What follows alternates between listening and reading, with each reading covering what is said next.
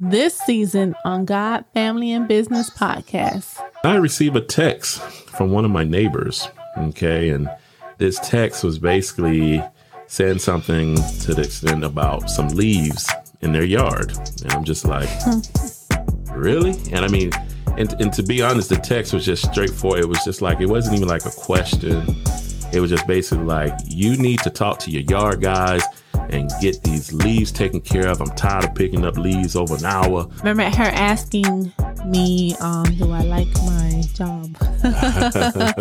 And it was kind of like, imagine Monique facing that. I was burned out, of course, at the time. But I was like, I had my times when I love it. I had my times when I don't care to be here.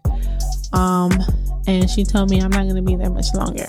I know in my case, God heard my heart and he blessed me with the person that was way perfect than I could ever imagine having.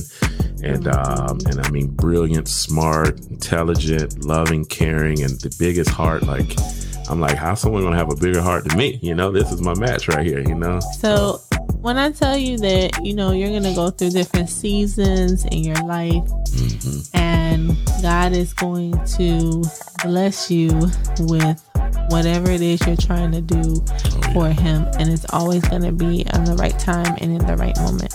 And we find out from the owner that the projector is not acting right in the biggest theater that we had rented out.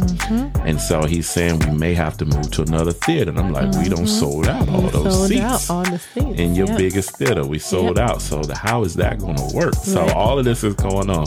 I remember Monique just pulled me to the side. Let's pray right now. And me in my mind, I'm like, let's pray. I'm just like, okay. What's up, kings? What's up, queens? This is Ronald Dilts II. And Monique Dilts. We wanted to let you know that God, Family, and Business, when we launch in love?